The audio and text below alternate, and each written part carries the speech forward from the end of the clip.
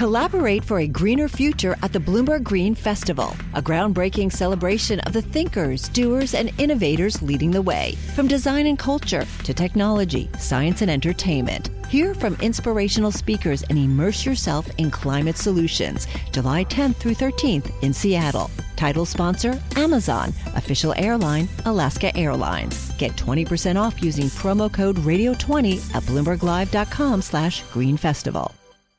You're listening to Taking Stock with Kathleen Hayes and Pimm Fox on Bloomberg Radio. New rules. No, not new rules from Bill Maher. New rules from the Department of Labor that could affect not only your investments, but your relationship with your investment advisor. Here to tell us more, Stephen Cook, Managing Director and Business Executive for Structured Product Services for BNY Mellon Asset Servicing. And he's joining us live from the ETF Exchange program. It's a BNY Mellon's ETF Symposium in Dana Point, California.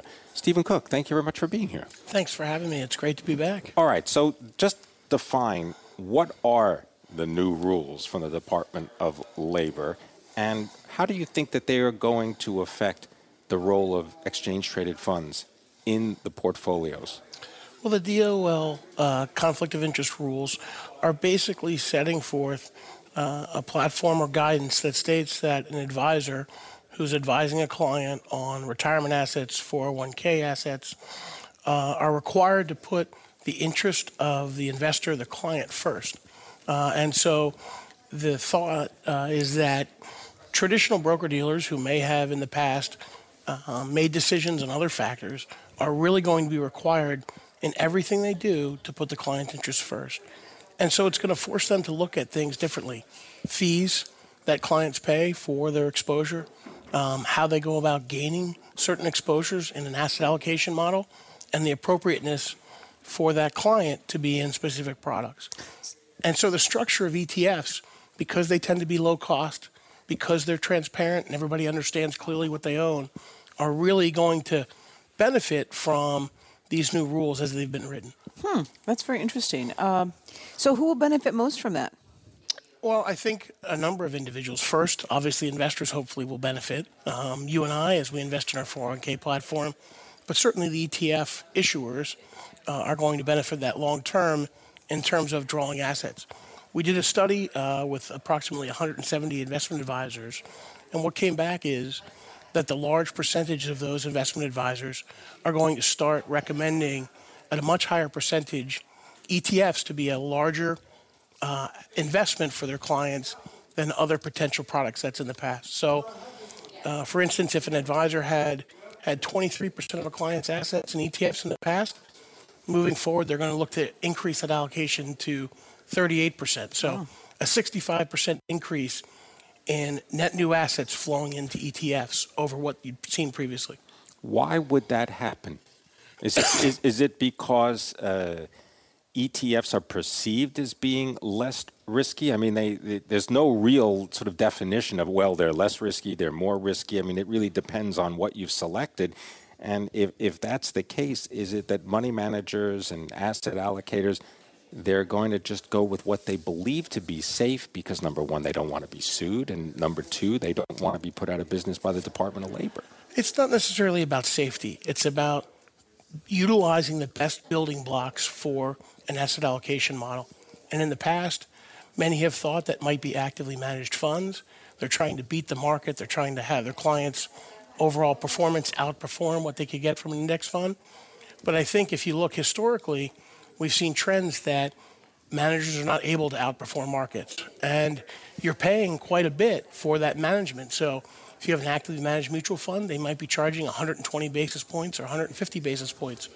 If you can get an ETF that tracks an index that actually outperforms those actively managed funds and does so at a cost of 7 to 8 to 9 basis points, you're talking a huge outperformance. Sure, but if Jack Bogle were here, legendary founder of Vanguard, he'd say, so why not just buy an index fund?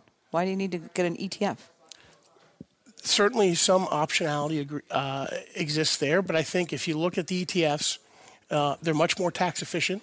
Doesn't necessarily always help in a tax advantage asset class like an IRA or a 401k, but the ability to draw assets, have them exist alongside taxable investments and non-taxable investments, and get the benefits of the structural efficiencies that exist in ETF. It's just cheaper to put an ETF together than as a mutual fund.